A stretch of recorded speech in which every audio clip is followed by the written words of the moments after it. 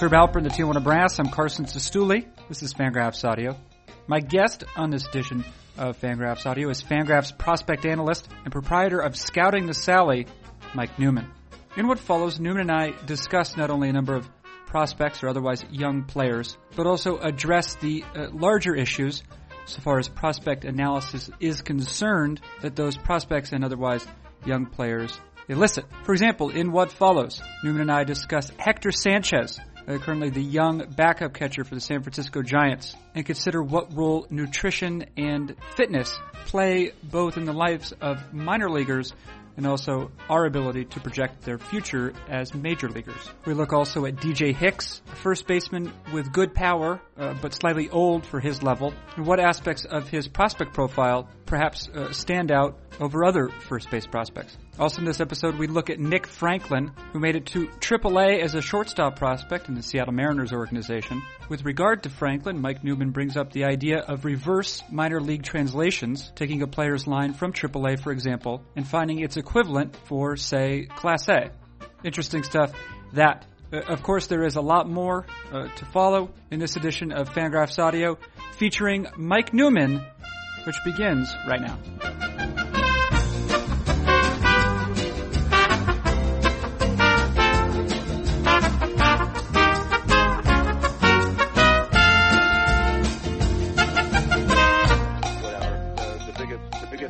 Obstacles on the path in the woods is lots of horse. Oh yeah, you don't want that. No. So it's good. I'm down like 32 pounds. Whoa! Since when? Since you were born? Negative since pounds? July. Oh, since July. Wow. Yeah, since July. So just from the hiking? More to go. The hiking, and I do Weight Watchers online. Oh. And so. Yeah, I'm down like 32. I've got 60 more to go. I want to be thin like you by the time Arizona comes around. Remember, do you know Aaron Gleeman at all? You come across him on the internet? Do I know Aaron? No. Do I follow him on Twitter? Yeah. Do I know about his like 100-something pound weight loss? Yeah. It's crazy. Because I never saw him before, but you could see photos of him, and he looks like, he looks totally different. Yeah, no, he comes up on like Facebook as like people you may know. Yeah. That annoying thing, and I always see him like skinning Aaron Gleeman on my Facebook page, and it's remarkable. And Hamrahe over at Baseball Prospectus has lost like 60 or more pounds at this point. So. Hey, let's make it about baseball. This is a challenge. The challenge here, the constraint is let's make this current discussion about baseball. I'm curious if you've ever seen guys or prospects you've come across whose bodies have changed significantly. Whether, like we're talking about, they were overweight and then you saw them, tighten up their physiques a little bit, or if you saw them totally fall apart. Because you'll see guys across levels, because you live near not only the Sally League, you also have Southern League sort of within your travel radius. I'm just wondering if you've seen guys' bodies change significantly, or whose body you can think of has changed the most. Yeah, I mean, you can see guys transform over the course of an off season. At times, it's pretty remarkable, actually. Nolan Arenado comes to mind. He's a guy that I saw a few times in the South Atlantic League, and then the following year he had a good year, and then the following year he really caught on with a lot of national prospect attention. And I caught him on television in the Futures game or one of those games, and I couldn't even recognize him. Like the baby fat's not the right word, but he wasn't in great shape when I saw him. But he had really leaned up, added muscle. His face had become chiseled, and you looked at him and you said, gosh, is this the same guy that I saw a couple years ago?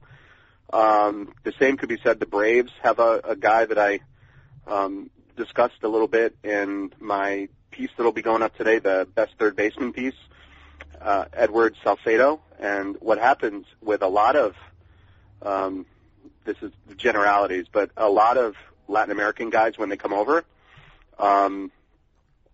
because they are so used to in their own countries not having, a lot in terms of McDonald's and fast food takeout Chinese and stuff like that, you see a lot of them add weight. Like Wilmer Flores added quite a bit of weight, and many think that's what really hurt his prospect status for a couple of years. Salcedo was the same way, and a lot of these guys come over, you see them kind of balloon up over the course of a season, and then the off season comes, and they come out, and Salcedo was had gotten in shape. He had lost 20, 30 pounds and went from like 220 to like 195. So suddenly the guy that you don't know where he's going to play, maybe first base because he's getting so big, is now, pretty chiseled and now looks like he can actually stick at third base. And I think another guy you mentioned in terms of his body, I don't know if it changed a lot, but you said he's got a pro body now. I think it's Matt Skole or Skole. I don't know how to say his last name. Skole. He actually lives locally. I mean, I live in Woodstock, Georgia, and the Skole brothers are from Woodstock, Georgia. So I'm surprised I haven't seen him like in Publix or anything like that at some point. And for those of you that don't know, Publix is a grocery store. But Matt Skole was at Georgia Tech, and he had a little bit more than you'd want to see around the midsection when he was drafted, and he was taken, I think, in the 5th round by the Nationals, and got into their strength and conditioning program, Instructs, went through an off-season, and he's another guy that when I saw him early in the spring, I didn't recognize him. He had lost 20, 30 pounds. He had developed a pro body. He had gained quite a bit of muscle tone and went from looking like, a guy who could be good if he got himself together, looked like a guy who was good who had gotten himself together. So, and I think the numbers showed. I mean, his numbers, even though he was playing old for the level of competition, were significantly better over the power drop-off he sustained as a junior at Georgia Tech. You mentioned, the way that especially maybe some Latin American guys come over, international prospects, they haven't had the exposure to McDonald's, and, I don't know what you think about McDonald's. Generally, it's not among our country's most nutritious food items. It does not offer that necessarily. I've heard Dave Cameron talk about this before, maybe a lack of supervision with regards to nutrition in the minor leagues. I'm curious because you have exposure to this, especially because you show up a lot of minor league clubhouses, earlier in the day. You say you show up 3-4 quite a bit. I'm curious what you see and what you know about nutrition as it stands in the minor leagues right now. I think a lot of these guys are left to their own devices, unfortunately. I mean, there were times when I would go see a ball game and later that night take my my kids or the family out to like a Moe's Southwest Grill, and I had seen Neil Ramirez of the Rangers pitch that morning, and he was ordering a burrito at Moe's that night. When we lived locally in Savannah, and we're right near the park, what would happen is they would take their bus somewhere and just drop all the guys off and say, hey, meet us back here in an hour and a half, 2 hours. And then anywhere in that radius that could be walked to, eaten at, and returned from would be in the realm of possibility, whether that was a McDonald's or whatever. Now, what happens is that these guys get something like $12 a day. And I've overheard teams talking, for example, in Rome, there is a Subway right next to a Steak and Shake. And all of the guys opt for Steak and Shake because it's $3.99 instead of Subway, which is probably going to be $7 or $8 to eat something much healthier. For a lot of these guys, money is an issue. There aren't huge signing bonuses for everybody. And what winds up happening is they're the equivalent, they wind up getting paid the equivalent of, a bad part-time job during the season, and then are left to their own devices in the off-season. So there's a real need for that. I think I actually wrote about this a couple of years ago with Giants catcher Hector Sanchez. And I was all over him coming through the Sally. I loved the guy. But he was about 40 pounds overweight. He should have been about 200. He was 230, 240 when I saw him. And I wrote about, after the Angel Villalona debacle where they paid him $2 million and he reportedly, killed somebody and whatever, and now he's back in the organization. to try and make up for some of that money lost, if you get a guy like Sanchez in your organization who probably didn't sign for a lot of money, who you think, hey, this guy can be a big leaguer for a number of years, even in a backup role, why would you not, as an organization, identify 20 or 30 guys like that and give them personal trainers? I mean, if a win above replacement is like $5 million and it took $50,000 to assign one player his own nutritionist, and you had 3 or 4 guys like that per team that you thought were your big leaguers, I mean, you can go to a park and you can tell who the big leaguers are going to be. And you assigned each one of these guys one of those players. That's what, 1% of a win above replacement? Yeah. That would seem like a good return on investment. Yeah, it's such a minute amount of money. Like, if 50 guys fail and Hector Sanchez shoots to the big leagues and produces half a win behind the dish and helps the team make the playoffs, I mean, that's pretty even Steven in terms of value. Right. And actually should be said that Hector Sanchez is a major leaguer now. Yes. I mean, perhaps what you're suggesting is he could have maybe gotten there sooner, or once he did get there, maybe more effectively. But he's a pretty decent catch and throw guy. Is that right? Yeah. He's a guy that lost a ton of weight. Don't get me wrong. He lost a ton of weight. Whether he had that guidance or not, he took an off season in the South Atlantic League, came back the next year, looked like a completely different guy, shot through, and he was playing at 20 in the South Atlantic League, and he was in the big leagues at 21. It was a meteoric rise. And part of that had to be because he was in much better shape. I mean, the scouts that I talked to said, yeah, we love the kid, but he needs to drop 40 pounds. Okay. So, but yeah, he's a good catch and throw guy. Hits from both sides of the plate. I think at some point he'll hit a little bit more than he does now.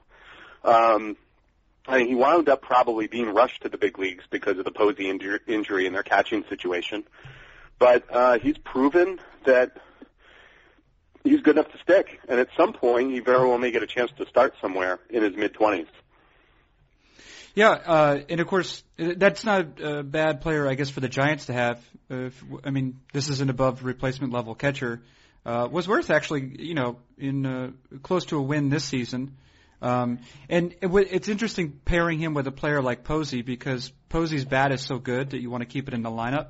So, when you have a switch hitting catcher like Sanchez, you're facing a left-hander. That's kind of a nice deployment, right? Because you can send Posey over to first base, in place of Brandon Belt or whoever they're starting over there. But generally, it's going to be Belt, especially going forward now. So you have Belt you replace Belt with Posey at first, and then you have Hector Sanchez, who's able to hit from the right hand side of the plate. That seems like a valuable player to have there. Oh, I mean, it's a very valuable player. You wind up with value for 2 reasons. One, exactly what you said, but 2, also the fact that the guy's a minimum cost player. I mean, how many teams out there spend $2-3 million on a backup catcher that hits $175? I mean, Jeff Mathis just got an extension. So when you're looking at being able to have a guy like that at the league minimum and then allocate those resources somewhere else, it helps you add Hunter Pence. It helps you make deals at the deadline to make your big league team better. Hey, on the topic of catch and throw type catchers with maybe some other skills, I'm totally throwing this name at you, but I know that he played at least for a minute in the Sally League.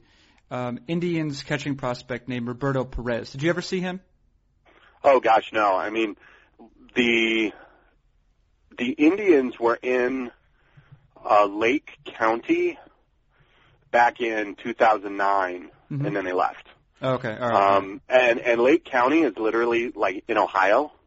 So what happens in the South Atlantic League is those teams that have long trips will come down every other year. So Lake County would come in 2008, but then wouldn't come in until 2010, so it would be very, the ability to see teams like that is very spotty in the league. Like the big leagues, they have the non-balanced schedule, so every other week you're seeing Asheville or Savannah or a team that's within 3-4 hours. And if you're lucky, one of those teams will come down from North Carolina or Lakewood in New Jersey or something like that. But it doesn't happen. Is it possible actually now that Lake County is just in the Midwest League? Is that possible? It looks like that's actually the case now. It is yes. Yeah. They moved, I think, 2010. Yeah. And have been in the Midwest League since. And then Bowling Green left as well. So if I was interested in seeing a Midwest League team, Bowling Green would be the closest park for me, and that's about 5 or so hours. Is that Bowling Green, Kentucky? Yes, Right, Bowling okay. Green, Kentucky. Okay, yeah. Wow, all right. Well, there's that. You mentioned briefly your third base list coming out today. It's Tuesday. You've actually been doing this now for the last couple weeks. It's your a series called Newman Zone. You've had catchers, first baseman, second baseman, and again today third baseman will come out. And this is correct me if I'm wrong. This is a list of players you've seen this year. Yes. Okay. Yes, the best of what I've seen this season, and in cases where it's not the best, it's guys who were, high draft picks that wind up being tagged on to the end just because they deserve to have something said about them, and that, good or bad, people will want updates on these guys. Right. Now, I do want to hit one name just from I want to look at a couple of the previous lists. I think we discussed catcher a little bit, but you've had the first and second base lists come out since the last time you and I talked a couple weeks ago. One name that both you mentioned and also that I believe Mark Hewlett mentioned in his write-up on maybe the Northwest League Finals is DJ Hicks. I think I'm getting this right. I think Hewlett mentioned it too. DJ Hicks, maybe a little old for the league, if I remember correctly, but also giant. Yeah, I mean, for me, Hicks, seeing that Elizabethton team, that team was loaded. I mean, you're looking at probably 8 of the top 12 prospects in the Twins organization, and you're looking at Hicks taking batting practice alongside, Byron Buxton, Max Kepler, Travis Harrison, and a number of power hitting prospects. And in terms of pure power, Hicks had more than any of them. I mean, the ball exploded off his bat, and that carried over into game action with a home run. The thing about Hicks is that he's going to swing and miss a ton. He'll walk too. I mean, he's more of a 3 outcomes guy and a fine organizational player. I mean, 17th round pick, if you're getting a good organizational player, you can't expect a whole lot more. But I wound up ranking him higher than a number of guys that were drafted higher and maybe had gotten a little bit further due to the simple fact that while I know that these other guys are going to be fringe first basemen, bench guys, there's a chance that Hicks becomes more than that. And at first base, I'm much more likely to bet on big left-handed raw power and take the rest as it comes than want to gamble, and then maybe not even gamble, maybe want to rank a AA first baseman like Poitras higher, who's 25 at this point and hitting well in AA. So, I decided to roll the dice on Hicks and rank him a little higher than a number of guys that were better known. Just because you like that, you like the ceiling, what it could be. Yeah, it's not even a thing of liking the ceiling. I mean, when you get on these lists, it's not, all these guys are not going to be big leaguers. You're not looking at a list full of guys who are going to be solid pros. Mm-hmm. You get to the bottom of that list, and Hicks was ranked 9. I mean, you're looking at strong or guys at this point. I mean, Turtislavish was on there, and Poitras was on there. You're not looking at big, great first base prospects because, to be honest, there really aren't many big, powerful, excellent first base prospects now in the game. Well, that's one of the things you mentioned in that. You said, if I'm putting together a first base list, and I know this too, just when I put together my kind of, players about whom I'm fantasizing currently or who just have my attention, when it comes to the first base slot, it is hard to put it against it because they really have a guy's going to need one skill, right, or one skill above all others, and that's that's power, right, or some combination of hitting and power. And usually it seems to me, correct me if I'm wrong, any guy who has that combination is sort of being celebrated already, and maybe he's going to get through his system rather quickly. Yeah, to a point. I mean, it just so happens that because the way the game has changed in the whatever era you want to call it. I mean, if you want to call it the post-performance enhancing drugs era, or you just want to call it a renewed interest in pitching and defense at the major league level, or a combination of both, those monster first basemen are few and far between at this point. And, you know, number one on that first baseman list was Yonder Alonso, and I was surprised that he was ranked in, like, I think he was one of the top 12 first basemen, and he didn't have a particularly good year this year. He played defense, he hit moderately, and was still a top 12 first baseman. I mean, number 2 on that list is a guy who played, number 2 and 4 on that list are guys who played second base this year. So, I mean, you're looking at many guys that are going to move and switch positions. And the best pure power first baseman on that list actually ranked number 3, which was Hunter Morris. And Morris's issues are the fact that he swings and misses quite a bit and doesn't walk quite as much as he should. So you're looking at there's the ability that big league pitchers are going to take advantage of that in a way that AA pitchers don't now. And plus, I mean, there has been a renewed interest in first base defense. Somebody woke up one morning, had an epiphany and said, boy, if we have a really good first baseman that can pick it, he's going to make our shortstop better, our third baseman better, and our second baseman better. Boy, that's rocket science. So teams are looking for first basemen who can actually play the position other than, guys who just sold out for power and you hid them at first base because they weren't going to hurt you that bad. Mm-hmm. Hey, speaking of power with other flaws, in the Milwaukee organization, I came across the name Brock Kieldgaard today. Does that name? Yes. Does that? Have you ever heard that name before? Yes. Okay, because he's in 9 plate appearances. He has 3 home runs already in the Arizona Fall League. He is 26, which might have a lot to do with it. But he's batting .333 just if you count his home runs. Well, let me put it the best way that I can. Yeah. I think I saw him. Uh-huh. I'm looking at the game logs now to see if I actually did see him. Yeah. I did see. Wait.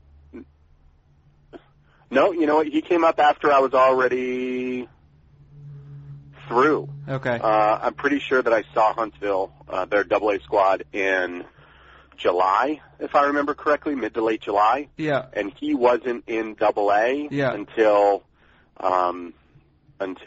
the end of July, early August, when they started to shift and make moves. Right. The thing about the Arizona Fall League is I think Sam Fuld was once Arizona Fall League MVP. Yeah. If I'm correct, the statistics in that league, between the combination of, light air and the idea that many of these pitchers and hitters are tired, and you're not seeing their absolute best, I've been told by contacts that the Arizona Fall League is pretty much the toughest league to scout and get a good read on a guy. And one guy put it best. He said more mistakes are made, and I know this is October now, but he said more mistakes are made in March, which is spring training, obviously, and September and after for organizations than at any other time of year. Really, the best reads to get on guys are from April to August. And when guys are in spring training, when guys are getting tired at the end of the year, it's difficult to get really good reads on players and to identify guys that you want to bring into an organization. Right. Yeah, I had seen that, and that was surprising. Let me ask you about. Well, you got his second base list. You published that recently, and then you sort of did a companion piece to it at some level, because you looked at Nick Franklin. Nick Franklin was towards the top of your second base list. He was the top of the second base list. There you go. So very much towards the top. as much towards it as you can be. Mm-hmm. And then you also did sort of a companion piece on him. One thing about, so Nick Franklin is, at this point, I guess, playing shortstop for in the Mariners organization. One thing that surprised me about him, and maybe I had him confused with someone else, maybe I didn't, is that his contact rates look a lot better in the minor leagues, especially relative to level, than I had remembered. But what's going on with Nick Franklin right now? Well, you have a point. At one point, I actually thought the same thing the other day when I was writing him up. I had seen at one point where he was striking out a heck of a lot more than he wound up striking out. I mean, at one point, I think he was around 27, 28%. And now, brought those rates down under 20 in AA, well below 20, and then wound up, I think, at 23 in AAA. As a 21-year-old. As a 21-year-old. Yeah. So if you, and we've been having talks offline of, equivalencies and what kind of value that has as far as a prospect goes. And I actually threw something into that piece about if you took Franklin's AAA line, which was underwhelming, which was very okay, just okay, and you translated it to what the high A line, which was the age-appropriate league, would have been using the minor league equivalency calculator that's out there online. Franklin was a beast. And what happens is we take a lot of these guys who are young for levels, who don't produce huge numbers, and we forget about them and shrug them off a little bit. When if you actually looked at what their line would be against age-appropriate competition, it is more impressive than the new guy that we're all talking about because he was age-appropriate and hit well at the level he was at, So, are there other players for whom you've done this? This sort of, I don't know, but it's you're right. You're trying to find equivalencies for the age-appropriate level. So, in the case of Nick Franklin, who makes his way to AAA as a 21-year-old by the end of the season, you say, well, yeah, sure, he batted his numbers look like this in the PCL, but what if he was actually in the level where he would be about average in terms of his age for that level? Have you done this for any other players, or are there other players for whom this is you've come across using sort of revealing information? The best example of this that I can think of was in 2009. Diane Viciedo had just signed for all that money and went and came into spring training, and people thought, oh, he was ready for the big leagues and he was going to be a starting player with the Chicago White Sox from day one, and he came in out of shape and was heavy. They realized he couldn't play third base. And really, prospect fans, White Sox fans, everybody really started kicking this guy when he was down. And what happened as a 19-year-old in AA, he was, 5% below league average. He did bat .280 with 12 home runs, which is not a bad line in a difficult league like the Southern League. And what wound up happening is I took those numbers as a 19-year-old and brought them to the equivalency that was in low A. And when I wrote him up, I presented that information to everybody who was kind of just wanting to bury the guy. And I said, you know what? This guy still has elite bat speed when you see him play. He has flaws, but, so does everybody at 19 in AA. Let's be fair here. And those numbers, he was something like 350, 420, like 600 something for the slugging percentage. I mean, they were monster numbers. And think about it this way. A 19-year-old in the South Atlantic League producing those kind of numbers, what are you looking at? Everybody's talking, is this guy a top 10 overall guy? Is this guy, the best hitting prospect in minor league baseball? I mean, that makes huge waves in the prospect community. Yet, Diane Viciedo at 19 hitting 280, 317, 391 for a triple slash in AA at 19. People want to kick him in the chin, you know. And is that what you were going to say originally, or did you have to self-edit? No, it absolutely was not. I had to censor myself, but that was a good example there, and you know, basically it was, don't fret, this guy's going to be fine. And now he's 23, and coming off a 25 home run year, and you know, showed some signs of life. Yeah. So I mean, the WAR wasn't great, but he certainly has power to spare, and should improve. So, yeah, he's 23. He's a 23-year-old who put up an above replacement level season. So that's not the end of the world. Yeah. No. It's actually a pretty good year. So that's probably the biggest, the reason why I started using that and just fiddling around with it, because in Viciedo's case, it worked. No, I know that. I was going to say, in some cases you see among prospect analysts some skepticism about or direct refusal to use minor league equivalent or major league equivalencies for minor league players. Do you think that the way you're utilizing this is maybe sort of a way to bridge that gap or to create some understanding? Yeah, I mean, I'm not a big fan of the major league equivalencies. If you notice here, I'm more making equivalents to different minor leagues based on age.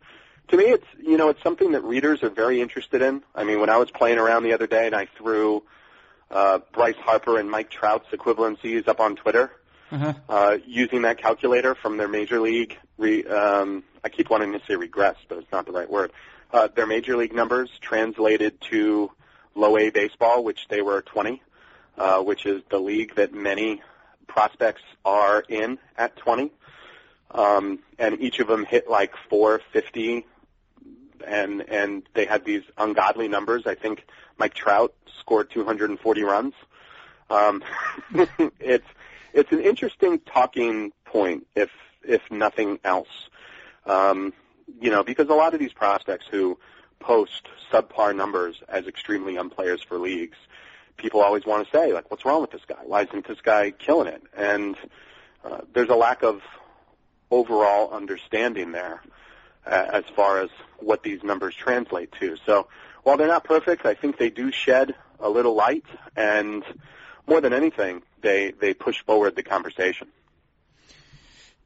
Yeah, I mean, it's interesting to think about, and it's also sort of a way to kind of calibrate one's mind to understand perhaps a little bit more on a visceral level, or to see illustrated what the achievement of a player playing younger than a level would typically suggest, right? So, like you and I have talked about Wilmer Flores, what he did this year, and about some of the difficulties, about assessing Latin American prospects generally, because they come in to the league, with decent-sized bonuses, and they're very young, and there's a lot of development there that you don't have to see, that doesn't alter your perception of a prospect who signs as a high schooler or as a college prospect, because a lot of that development has happened maybe a little bit more behind the scenes.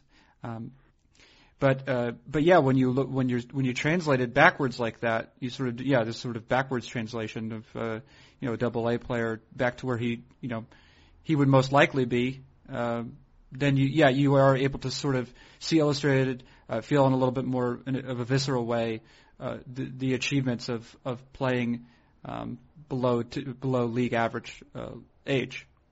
Yeah, and for me, I trust this kind of golden rule, which people question me on, and it works for me, so I just kind of go with it. It's my rule of 22, 24, 26, that in general, the superstar level big leaguers are up by age 22, the solid regulars are up by 24, and those fringy bench guys are up by the age of 26. And in practice, if somebody were to take Baseball Reference over the last however many years and look at the names of guys who debuted at 20 to 22 versus or 22 and under versus 23, 24 versus 25, 20 or above, the names, the difference in names and level of player are pretty staggering. So for me, I kind of look at those ages and I go, okay, 20s low A, 21 is going to be high A, 22 will be double A, 23 triple A, and 24 will be in the big leagues. So when I am comparing and translating those numbers in that MLE and just playing around, I'm more looking at the solid regular player that comes up. So I'll be comparing, Viciedo or Harper or something to the solid regular that comes up. It won't be that superstar level player because there are just so few of them. So that's kind of my mindset on that, and why I think it works a little bit better in practice.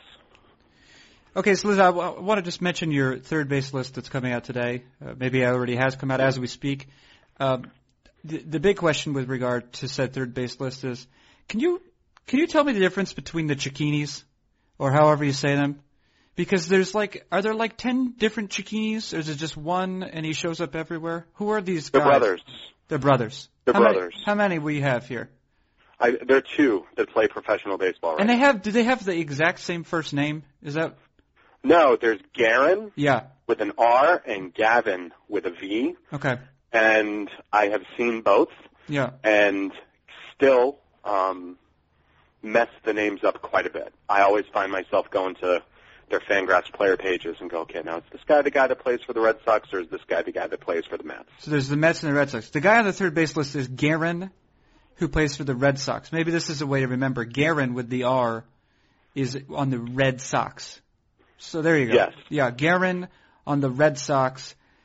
They were both pretty high draft picks, I believe. One plays short, and then this one plays third. Is that accurate? Yeah, I mean, the Mets shortstop, Caccini, was the first-round pick, 12th overall. And the other one hurt himself, had a bad accident. It might have been torn ACL, if my mind serves me correctly, before the draft.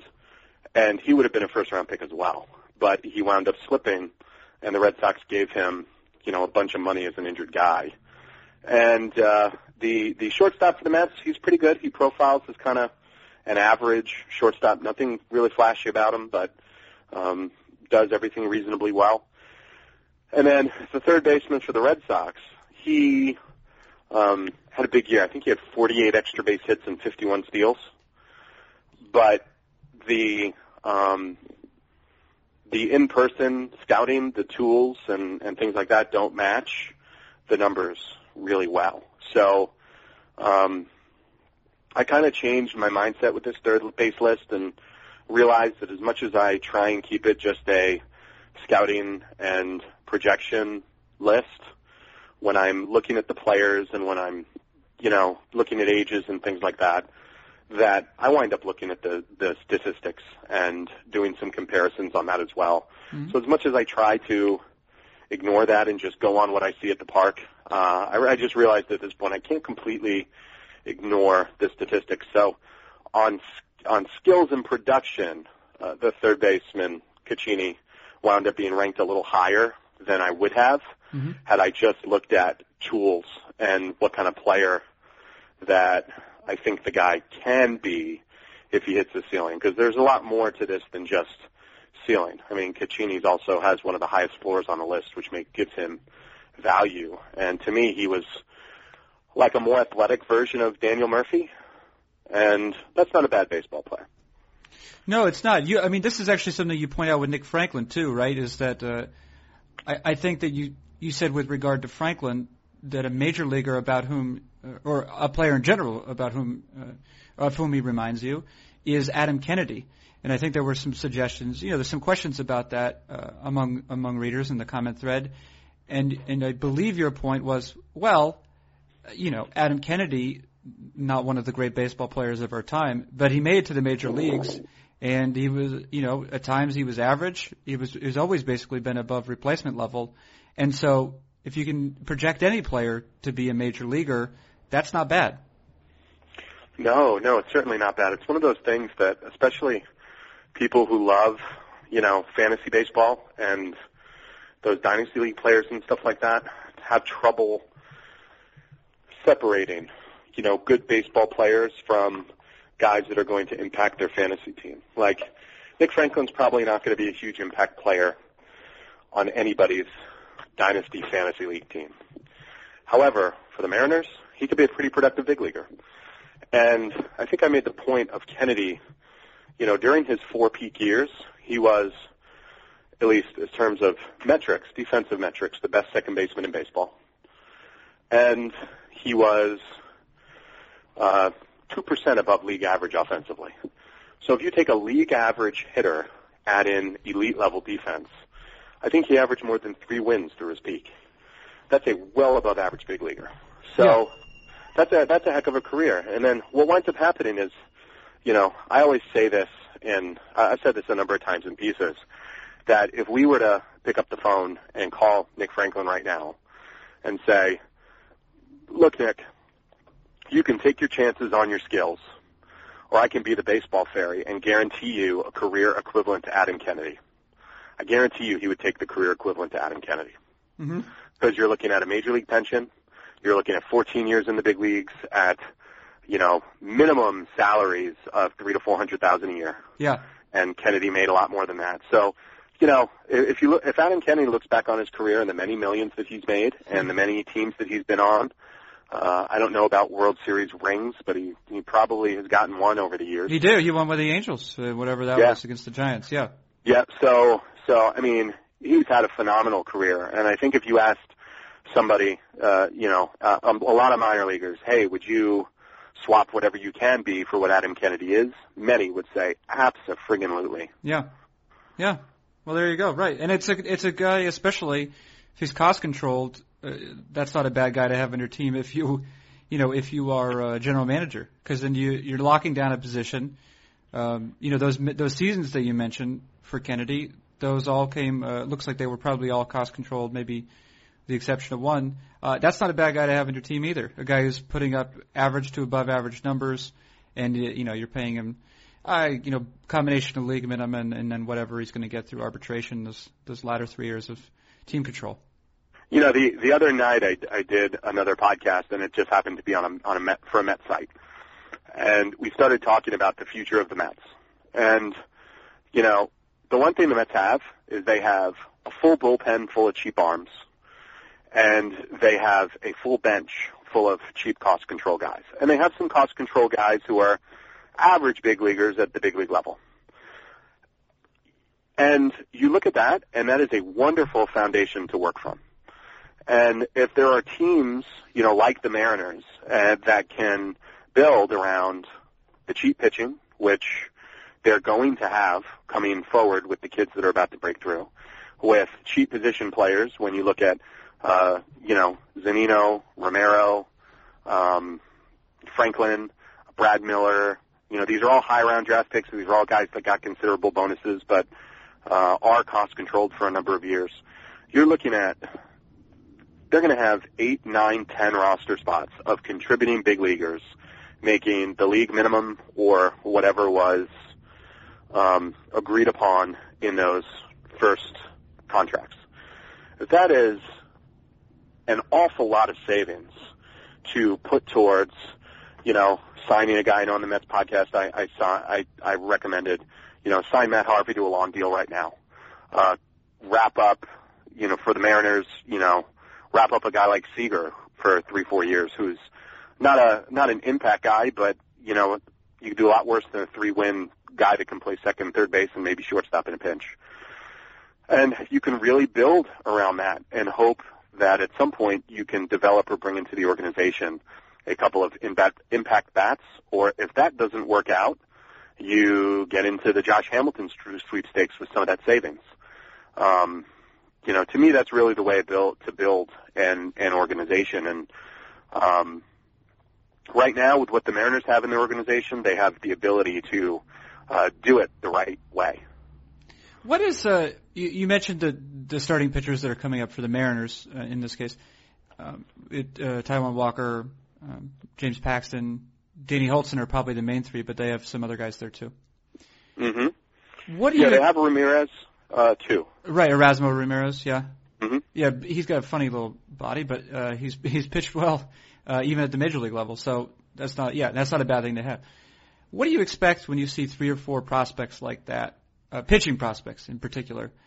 What do you expect in terms of major league success, major league replacement type production and then total attrition. Because there was that team or the three prospects that the Mets had some time ago with Wilson, Isringhausen, and Pulsipher. Right, yeah, and Isringhausen ended up having a career. Mm-hmm. I think Wilson was part of the back end of the Mariners rotation when they were winning a bunch of games. Pulsipher not too much. He might have become like a left-handed one-out guy, something like that. Yeah, I think he was hurt quite a bit. Yeah. Now, what do you expect in terms of, just from your experience, what do you expect in terms of success from a crop like that? Oh, my gosh. I mean, you look at that and you go, well, what crop is better, the Mariners 3 right now, or what the Braves had with Minor, Teheran, and Delgado, and you see kind of how that's worked out. Their two best pitchers wound up being Beachy and Medlin, who nobody really talked about. There's a lot of variables, obviously, that go into a good pitcher. Toward the end of the year, I was sitting at a game, and I ran into a scout who I hadn't seen in 3 or 4 years, and this guy was really, really bright guy who I had a great conversation with a couple years earlier, and I was excited to see him again at the park and pick his brain a little bit. And he talked about those 3 Mariners guys, and he said he had spoken to a guy that he trusted who had basically said, everybody thinks that those guys are going to be so great. He said, but I just spoke to a guy who said, well, one of the 3 has the ability to reach the potential that he is said to have. He said the other one of those 3 has, and he wasn't specific at all, but I kind of figured it out. He said the other one's probably not going to be quite as good as everybody thought. And he said, I wouldn't be surprised if the third guy washed out completely and turned into not much of anything. And, the top guy, he was talking about Walker, and that middle guy, he was talking about Holtzman. And then the guy that there's more concern about in the scouting community than maybe the prospect community is Paxton, with some of those command issues and with him in particular. They think if any of the 3 are going to underachieve, that it's going to be Paxton. Mm-hmm. Mm-hmm. Yeah, but right. I mean, it's hard, I guess, for anyone to to temper one's enthusiasm as much, especially when you see a group of guys coming out like that.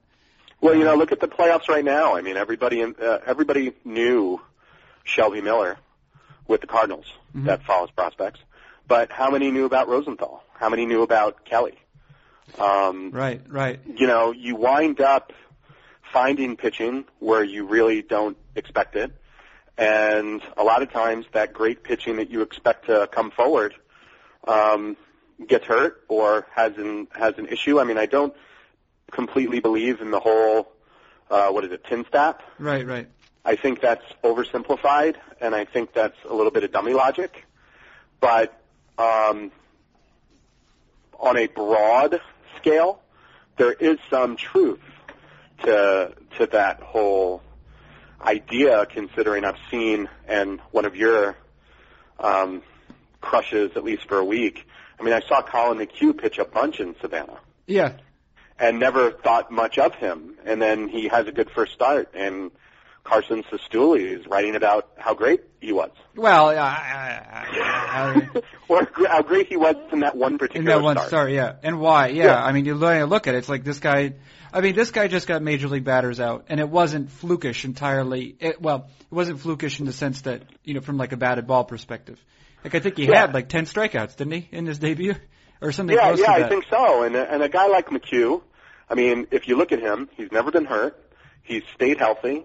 From what I've been told, he developed a little new pitch that he's been using, much like Schwinden did, when he made that rapid ascent through the Mets system. And, you take the mound every 5th day, you do what your organization asks you to do, because he wasn't always starting, and you just keep moving up, while, Mejia has Tommy John, and other guys bomb out. I mean, there is a whole part of this that if you stay healthy and you keep pitching and you prove that you're durable, you're going to be trusted to most likely play at the upper levels And, AAA becomes all about who can produce for a 15-day DL stint, a week-long concussion stint. It's not about who's going to be that guy that anchors your rotation.